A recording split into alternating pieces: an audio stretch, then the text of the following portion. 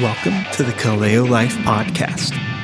You can find more resources for gospel living and information about us by going to our website, kaleo.community. Enjoy today's sermon. And then if you have it, and you would be so kind as to join me in standing for the reading of Psalm 121, and then we can pray together and we can take our seats. We've been in the Psalms for the past 3 years, and so I'm just going to invite you to jump onto a moving vehicle, but I promise I'm going to slow down, and so you'll be able to hop on, and Lord willing, we will pick up what the Lord has for us in Psalm 121. So let's do a reading of it, a psalm of ascents, Psalm 121, verse 1. I lift my eyes to the hills. From where does my help come? My help comes from the Lord who made the heaven and the earth. He will not let your foot be moved. He who keeps you will not slumber. Behold, he who keeps Israel will neither slumber nor sleep. The Lord is your keeper. The Lord is your shade on your right hand. The sun shall not strike you by day, nor the moon by night. The Lord will keep you from all evil. He will keep your life. The Lord will keep your going out and your coming in from this time forth and forevermore. We can take our seats. Father, in the name of your Son, we just want to continue our worship to you. And we want to continue to see the supreme worth of your Son. And Lord, you know our weak frame. We need your Holy Spirit to teach us and to testify of Christ.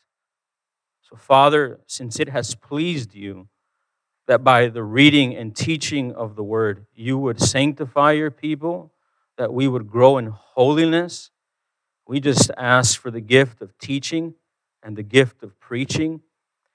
We ask for the gift of being able to hear and understand. Oh, Father, if you would grant us these things, and I know that you will, our allegiance and our love to you and for your Son will deepen, and you will be magnified through a people who adores you and surrenders all things. So please hear this. I am weak, and I need your help. I confess that I will not do it justice, but your word is inerrant and infallible, and I ask that you would grant us understanding of it. I ask, Father, in the name of your glorious Son, my Lord, our high priest, in Jesus' name, amen. I remember when I was a kid, we were going to take this long trip to California. It was the first one. I've never been on such a long trip from Chicago. And before we left, my dad gathered the family, and we prayed. You know, he said, "Come over here, son." He grabbed my brother and I and my mom, and he prayed, and he started to pray for protection, for God's kindness to be able to get to our destination.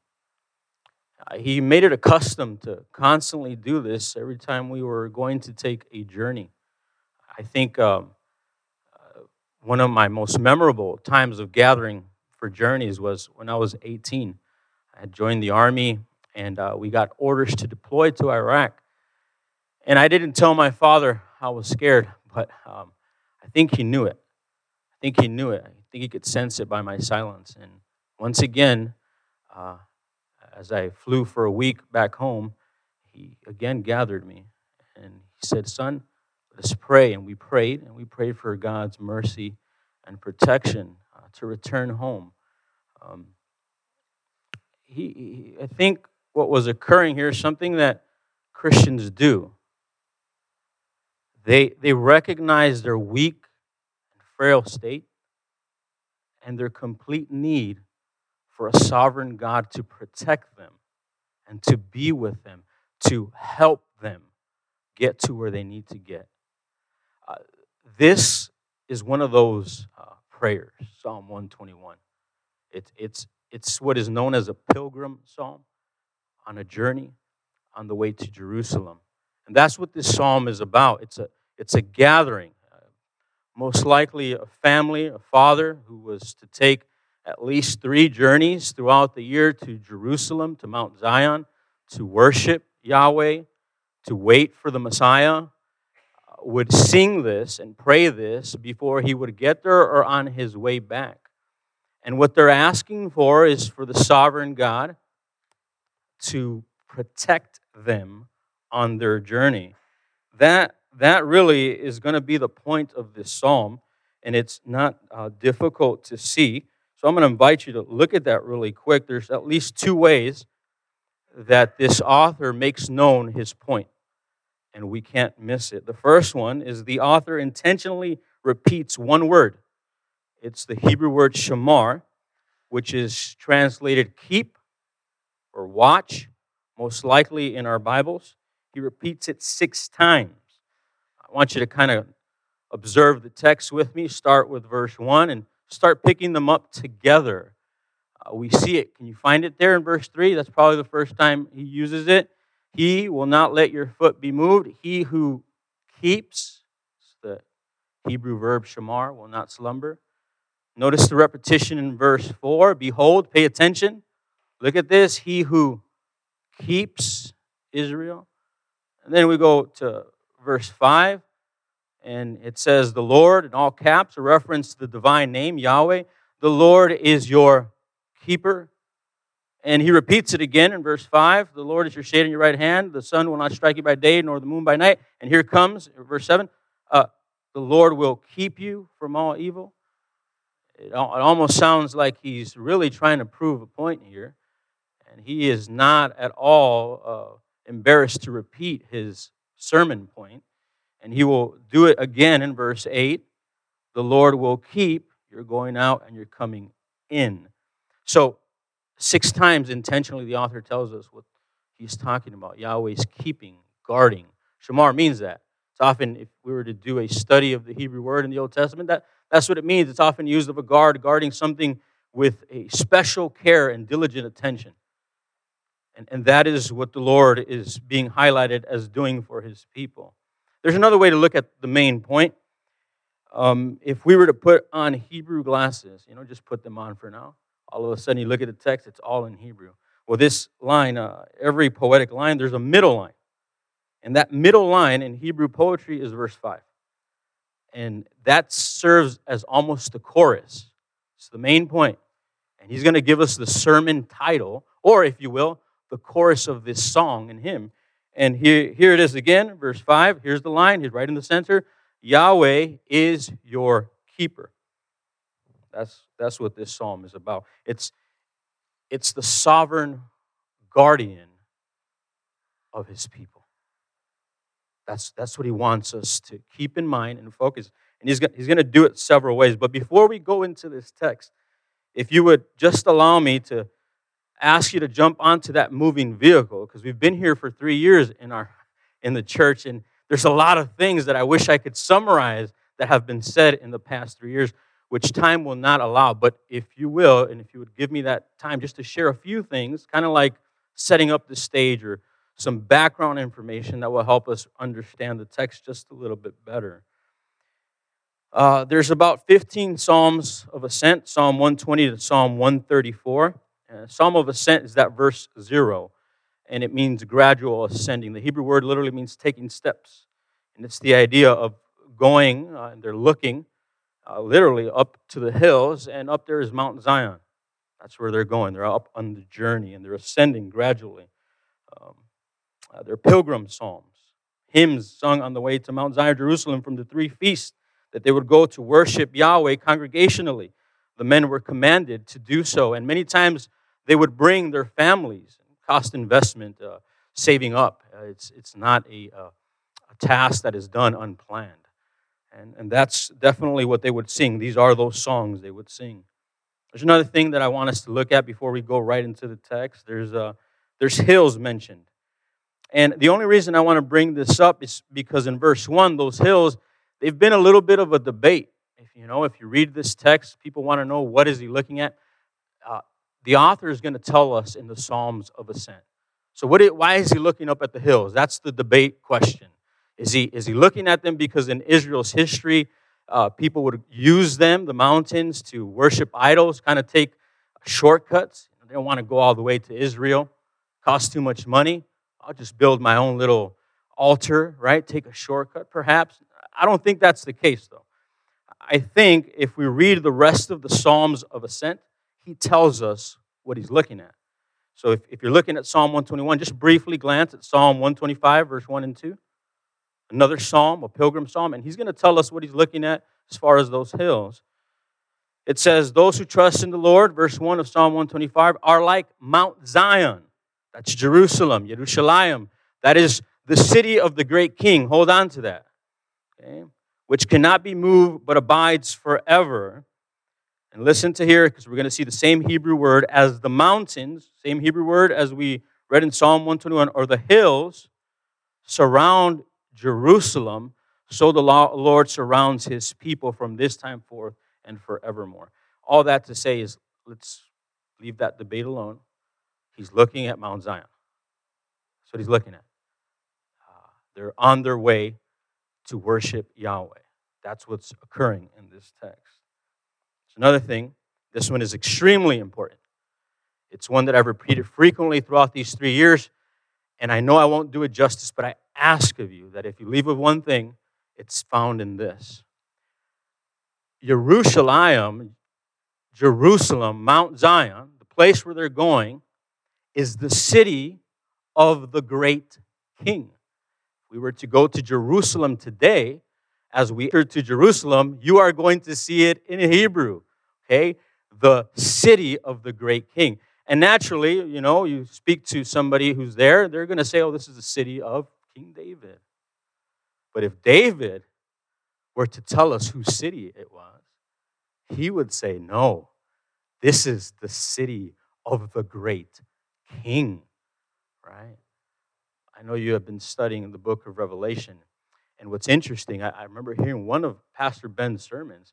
He makes reference to Psalm 2.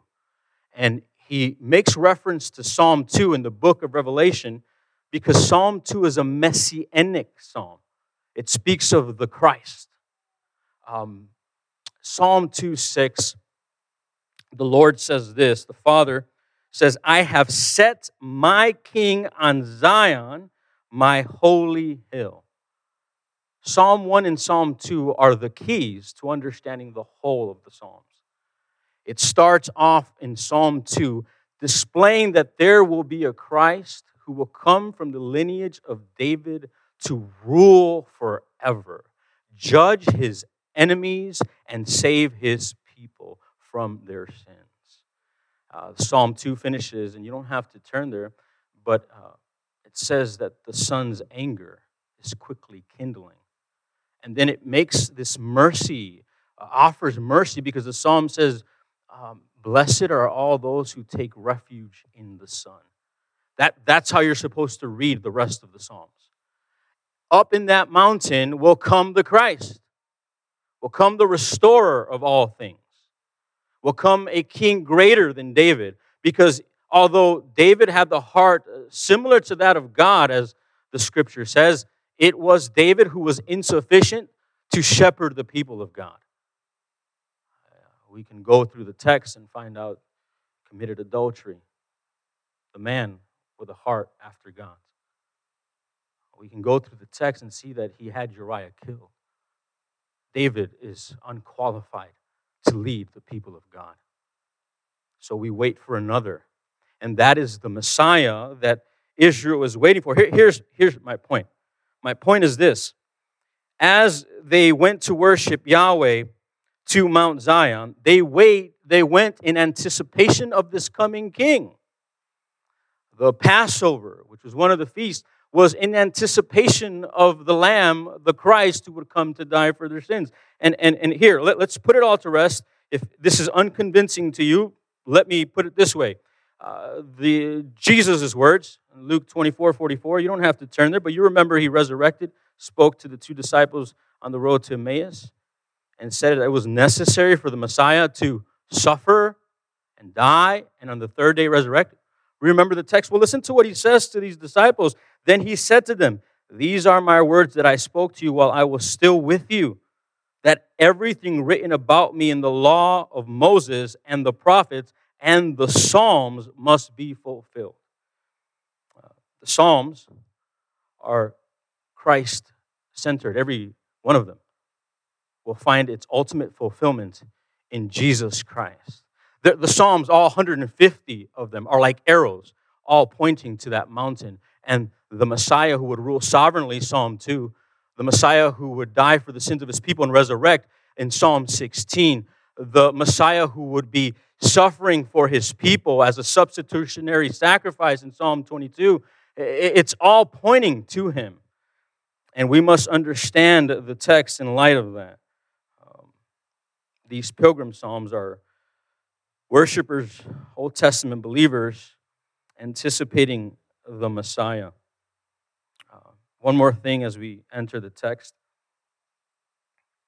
These pilgrim psalms are a picture of our pilgrimage. These pilgrim psalms are a picture of our pilgrimage. Philippians 3:20, just listen with me. The Apostle Paul says, "Our citizenship is in heaven, and from it we await a Savior, the Lord Jesus Christ." Hebrews 11:10, speaking of Abraham, think about this. Speaking of Abraham, says, "He was looking forward to a city that has foundations, whose designer and builder is God." Speaking of all the Old Testament believers of the faith, Hebrews 11, listen to what he says. They acknowledged that they were strangers and exiles on earth. For people who speak thus make it clear that they are seeking a homeland. What homeland? The author of Hebrews says, as it is, they desire a better country that is a heavenly one. And then it finishes, God, He has prepared for them a city. This is our context. Waiting for, yes, you have been reading in Revelation, the new Jerusalem. Revelation 3:12-13, the Lord in His kindness allowed me to share this with you the last time I was here. And He speaks to the church of Philadelphia, and listen to what He says. To the one who conquers, I will make him a pillar in the temple of my God. Never shall he go out, and I will write on him the name of my God and the name of the city of my God, the new Jerusalem, which comes down from my God out of heaven, and my own new name. We too are waiting and going on a pilgrimage for the new city, New Jerusalem, where the King will reign forever. Very much so, we are very much like Christian in John Bunyan's Pilgrim's Progress, on our way to the celestial city. I think John Bunyan had it accurately. That is the Christian life defined. But with this in mind, there are dangers on the way to the city. There's temptations on the way to the city. There's cold nights in the desert. There is the blazing rays of the sun. There are thieves and robbers waiting to hurt us along the way to our journey. There's a temptation to stop and not continue on with our destination. There are dangerous temptations on the way in this pilgrimage, and this psalm here is coming to remind us of who our God is, who is promising, yes, the text is, that we will arrive to our destination. The point of the text, as we already saw, is to remind God's people who have trusted in God's Messiah that they have sovereign protection on their pilgrimage. Now, with that in mind, the text begins with a bit of a catechism, a biblical question that can only be answered by biblical answers in the text. And here is the catechism. I lift my eyes to the hills. I'm on my way to the journey. From where does my help come from? How am I going to get there? There's from the trials, temptations, and the challenges on the way there. He answers the catechism question, verse 2. My help comes from the Lord, who made heaven and earth, the maker of heaven and earth. The rest of the text, and that's what we will be looking at today, will speak of our sovereign guardian, to encourage us on our pilgrimage. And if you are at all marking your Bibles or taking notes, here is the first encouragement. He's going to give us theology proper. Who is our God? That's the way he encourages his people. If you want to be encouraged today, it's not going to be by looking at a pastor. It's not going to be by looking anywhere else. It's not going to be by looking at credit cards. It's not going to be by trying to wish it away. It's going to be by beholding your God. That is the only way that we will be strengthened in our faith and continue firm until the end. And that is what this text is going to do. This is God-centered, the psalm, pointing us to God that we may be strengthened by beholding our God. And here it is. He wants the people who are on pilgrimage to look at their guardian who is the maker of heaven and earth. There it is. That's what he says. The maker of heaven and earth. That's the answer there. And what does that mean? What does he want us to look at when we see the maker of heaven and earth? It's used several times, this phrase, Yahweh, the maker of heaven and earth. It's used in Psalm 124:8, calling his people to trust him. And when he says to trust them, it's interesting. He calls them to trust, and he says again the phrase, the maker of heaven and earth. In Psalm 134:3, again, we see this phrase, the maker of heaven and earth. And this time it's a call to worship him. And the way of provoking this loyalty and worship and affections and emotion, mind, and will devoted to him, again, is by reminding them he's the maker of heavens and the earth. What does that mean? You and I will remember, if we start going backwards in the Old Testament, where we first hear that Yahweh is the maker of the heavens and the earth. Genesis 1, right? In the beginning, God created the heavens and the earth. And if you want to know who that creator is, it's Yahweh, the great I am. The makers of the heaven and the earth. It's a statement of absolute power, absolute rightful authority, dominion, and sovereignty. It speaks of his jurisdiction. And his jurisdiction extends everywhere you can behold your eyes. This is a sovereignty claim. If I may quote the great Hebrew scholars Kiel and Diltzik, they say the following in reference to the phrase maker of heaven and earth. It is the maker of heaven and earth from him who sits enthroned behind and upon those mountains, who is the helper and whose authority reaches to the remotest ends and corners of all his creation. This is a sovereignty claim. The world lies in his hands. In other words, the person who's in charge of your pilgrimage is completely in charge of everything that happens in that pilgrimage. Now, the sovereignty of God over everything is an obstacle to the unbelieving world, right? I mean, think about it. Something happens, you go to the doctor and you find out that you have something terminal. God being sovereign over it? How could you? Accusations rise against the sovereignty of God. How could you do this? In 9/11, God, where were you? It is normal for unbelievers to look at the sovereignty of God with accusations and lack of trust, but that is not the case with believers. To comfort a believer, you want to comfort a believer in their suffering, in their trial? Remind them that God is sovereign over all of it. The God who is sovereign over creating all things seen and unseen, to display the supreme worth of his Son, to die on the cross for his people, for his sins, for his glory alone. The God who has demonstrated love in his Son sovereignly in this way. It's the God who's in charge of everything that occurs in your life on this pilgrimage, whatever it may be. If I can borrow the words of Charles Spurgeon, the sovereignty of God is the pillow upon which the child of God rests his head at night, giving him perfect peace. So this is the theology proper that the psalmist gives us. On your pilgrimage, whatever occurs in the pilgrimage, God is sovereign over it. And his people said, thank you. His people said, thank you that it is you who are in charge of every step that I take. Secondly, we see a transition after he says he's the maker of heavens and the earth, acknowledging the sovereignty of God. And if you're taking any notes with me on your Bible, there's something else that the author wants us to know about our keeper, our guardian, those who are in Messiah. The Lord who doesn't slumber is the guardian of his people. He begins to use military images. Let's read that text together. Verse 3, he will not let your foot be moved. He who keeps you will not slumber. Make note of that phrase because he will repeat it intentionally again. Behold, look at this. He who keeps Israel will neither slumber nor sleep.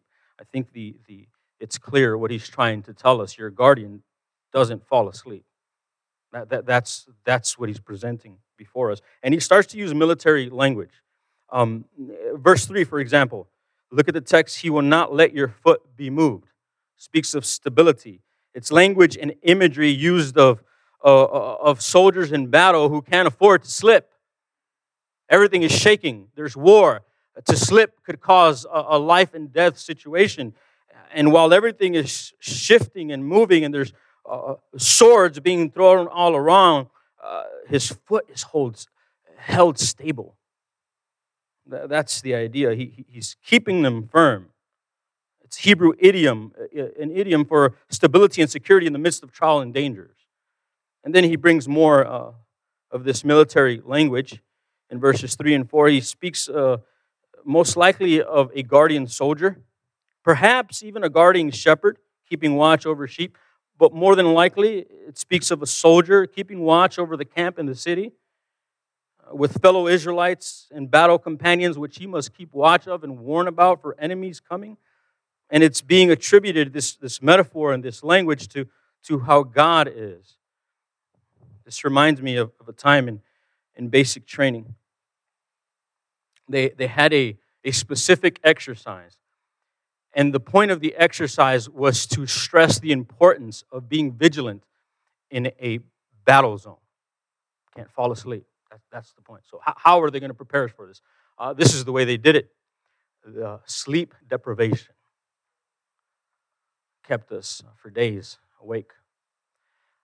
And then in one particular night, they would assign what we call a battle buddy. And the way that this would work, this battle buddy, is that you would dig a foxhole and you would hold your rifle and you would take turns keeping watch. You would sleep for a while, and while you slept, your battle buddy would be vigilant, keeping watch for enemies.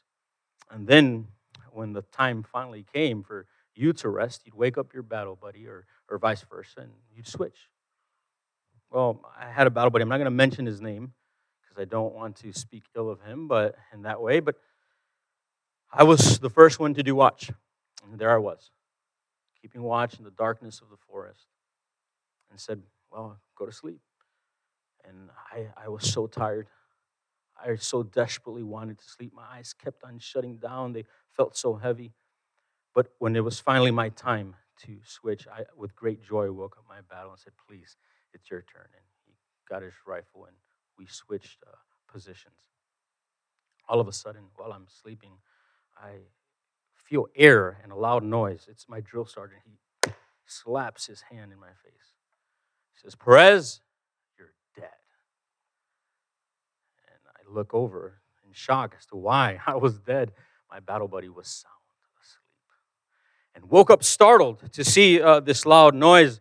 And he says to him, I want you to take a pen and a pad. And he says, I want you to write to Perez's wife and explain to Perez's wife why he's not going to make it home.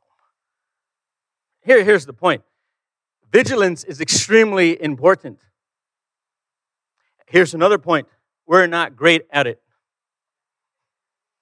All of us fall asleep. And it doesn't matter how strong we think we are. If you're 6'7", 300 pounds, you're never weaker than when you are asleep. As one theologian said, it's almost as if God did that intentionally to remind us of our weak state. Every night, we need help. We need someone who keeps guard all the time. And there's a good answer in the text here. It's Yahweh. It's the creator of all things, who neither sleeps nor slumber. No sleeping marks Israel's garden, says Dr. Leslie C. Allen. The Lord, who doesn't slumber, is the guardian of his people. May this comfort you. You can rest in him. That's what that means. You can go to sleep knowing that God is keeping watch over his people. Thirdly, we get some more theology proper in verses 5 through 6 as the author makes a transition. The Lord, who is a loyal, faithful, the ideas of stability with no moving, again, protecting shelter for his people. Verse 5, very briefly, remember, is the chorus of the psalm. So again, it's almost like he enters into chorus. This is the chorus of the hymn, and he repeats it again. The Lord is your keeper.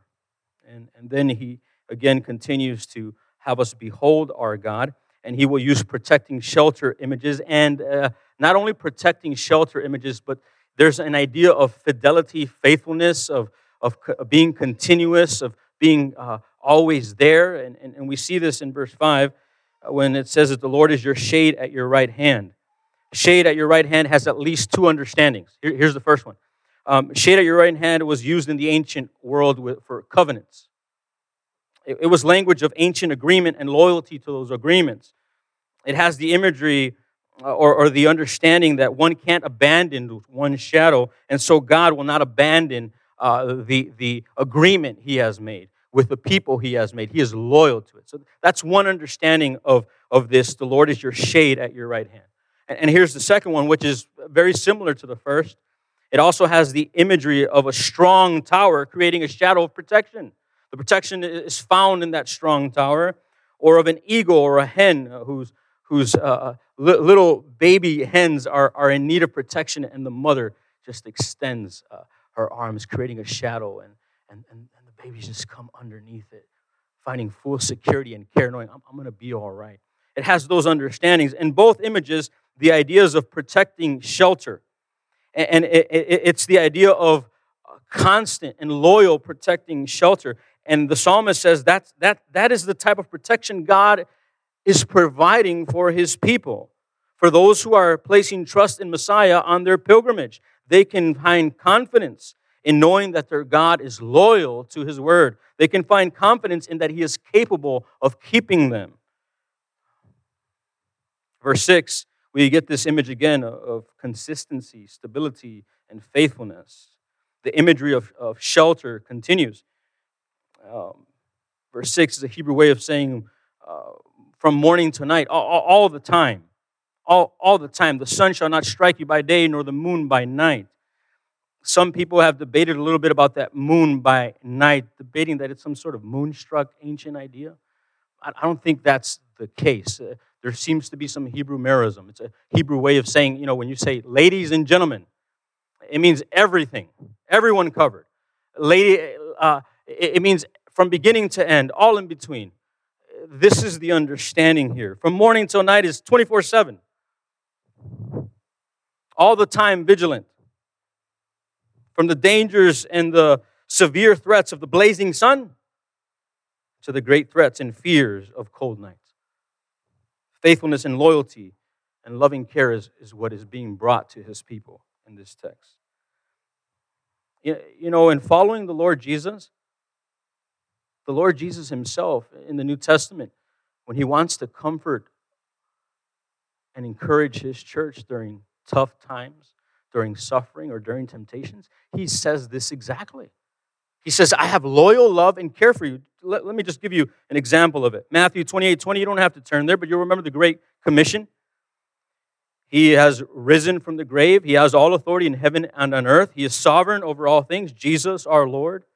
And he commands them to go preach of the kingdom into every nation, into hostile lands. And we remember that in the Gospels, he's already told them that many of them are going to die in doing so. So as they go, and you read the book of Acts, there is persecution in those hostile lands. You need to comfort them, Lord. Your resurrection is comfort for them, but you need to encourage them, Lord. And here it is. You remember, as he commands them to go and preach the gospel, teaching them to obey everything that I commanded you, he finishes with, behold, I am with you always to the very end of age. That's the way he comforts them. I'm with you. I am your shelter as you go. Hebrews 13, 5-6, exhorting the church to faithful following and trusting the Messiah in the midst of persecutions, rejections, and temptations. He says to them, I will never leave you nor forsake you. We say with confidence, the Lord is my helper. I will not be afraid. To know who it is that's defending you will bring you great comfort. To know that it's Jesus who prays and intercedes for you, it doesn't matter who the enemy is. As we behold who our God is, all other fears go away. As we remember who we should fear and honor and reverent awe, everything else starts to go away. And that is what the point of this text seems to be. He's leading us to the one who is faithful. He is leading us to the one who is your shade at your right hand, the one who will not allow the sun to strike you by day nor the moon by night. He's saying, behold, the God who cares for you, who will be with you every step of the way through every trial and tribulation that may arise. The Lord who is stable, protecting shelter, is the guardian of his people, and this will bring great comfort on the pilgrimage. Finally, as the author finishes in Psalm 127, he says something quite interesting. He starts to take this sovereign protection straight into eternity. The Lord will keep you from all evil. He will keep your life. Verse 8, the Lord will keep your going out and your coming in from this time forth and forevermore. Keep you from all evil. The Hebrew word for evil, ra, can be translated evil, but it also can speak of harm, trouble, calamity, and I think that's the understanding here. One Hebrew translator translates the following: Yahweh will guard you from all danger. That's the understanding. He's going to keep you and preserve you in whatever trial and affliction that may come. Now, before we think that this means that the pilgrim doesn't go through trials, I don't think that's what the text is teaching here. I mean, he needs shade from the sun, right? He needs shelter. He needs help from the cold nights. He needs a guardian. He's in a situation where things are tottering and he needs his foot to be held, right? So the context gives us an understanding that this surely cannot be saying you will never go through any trials. That surely is not what the text is teaching us. We spent over a year in Psalm 119, and it's interesting because as we go to those who have trusted Messiah and his word in Psalm 119, persecution follows over and over and over again. Psalm 119, verse 25 says that his soul is clinging to the dust. So surely this text doesn't mean that the believer will be free from affliction. As Spurgeon said again, our service of the Lord does not screen us from trial, but rather it secures it. So then what is occurring in this text? How will the Lord keep them? What is the text saying when the Lord will keep you from all harm? He will keep your life. I think the best way to think of it is that he will keep us and guard us in the same way he has kept everyone who has believed in him. So now all we have to do is think of them. He will keep them in the same way he kept Abel when he was murdered by his brother. And I'm certain that when we see Abel, and you can ask him, and we can ask him in that day of glory, did the Lord keep you, Abel? Was Psalm 21 true for you, Abel? And I can assure you, he will say, yes, he kept me. And we can ask Job, did he keep you, Job? Did he keep you and preserve you and guard you? Did he keep you from all evil and all harm? And surely we can say, yes. And we can go all the way to the New Testament and find Stephen. Yes, Stephen. And the stones being raised, and they're throwing them at Stephen. And we can ask again, Stephen, did he keep you? Did he keep you from all harm? If we read the text, it says that the heavens opened, and he saw Jesus standing. The Lord kept him. I think the understanding here is the Lord will preserve you until you make it to your final destination. And I think that's the understanding because of the way the psalm finishes. The psalm literally leads us into eternity, into what we await, the new heavens and the new earth. The going out and coming in is, again, this Hebrew merism, expressing totality in verse 8. It's using opposites to include everything in between. It's Hebrew figure of speech for everywhere and every way. The going out and coming in is a Hebrew way of, in verse 8, of saying from the time you begin to the time you end your journey, from the time you leave your home to the day that you reach your destination. Dr. Leslie C. Allen says, in all the depths of life, he has promised to be ever vigilant and protecting of his people. Dan Hood translated this verse the following way, from now until eternity. From now for all time, continuous future permanence is what is found in this text. In verse 7 and 8, the Lord will keep you, you're going out and you're coming in from this time forth and forevermore, is leading us past this life. Now, as I observe this text and I start to see the sovereign protection of God over his people, I am left with one question. I'm left with one question, and this is it. How did I become a partaker of eternal protection and sovereign preservation when I am an offender of God? How did this come to be? How did we come to be protected in this way? How did this care reach us? How did this promise of following us into eternity and promise to make it to the New Jerusalem become ours? The text leaves us wondering, and I think the answer is found up by those hills. I mean, think about it. Ephesians 2, describing the man apart from Christ, says that we were dead in trespasses and sins. That we were all by nature objects of wrath, sons of disobedience. That's who we were. We were rightfully and justly under the righteous wrath of the holy sovereign maker of heavens and earth. We rebelled against him. We did not deserve divine and eternal protection. We deserved eternal punishment and wrath for rebellion against the sovereign maker of all things. So how did we become partakers of this eternal protection? You and I both know the answer. The answer is on Mount Calvary. Can you see our protection there? Can you see it in the person of Jesus Christ, the righteous and the just, Jesus of Nazareth, dying in the place of his people? Can you see our sovereign protection there, taking our wrath, taking our shame? Jesus satisfying completely the righteous requirements of the law, completely satisfying the wrath of God which we deserve. There is our sovereign protection in Jesus Christ who took our punishment. That's why we look to the hills and we know where our help comes from. It comes from the Messiah who's coming to reign in Mount Zion. And we're so eager to meet him.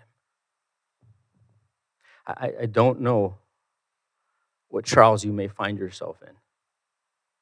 But I do know that the Lord has promised that they might come in this world and on this pilgrimage.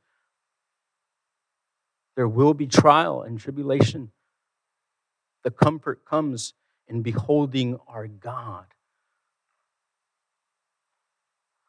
He has overcome the world.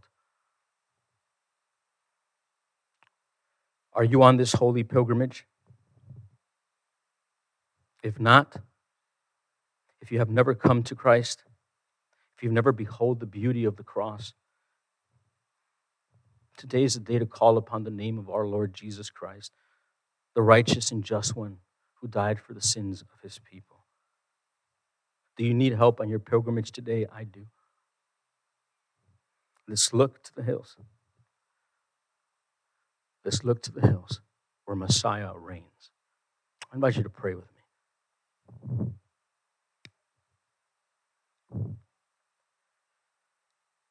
Father,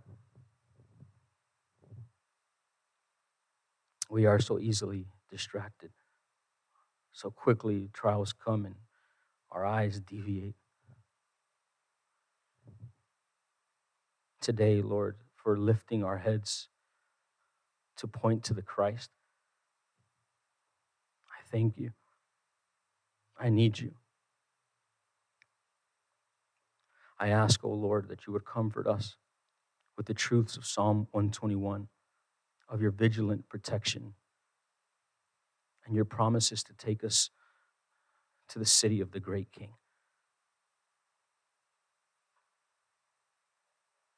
May the truth you have given us, Lord, bear fruit worthy of repentance in our lives. In Jesus' name, amen.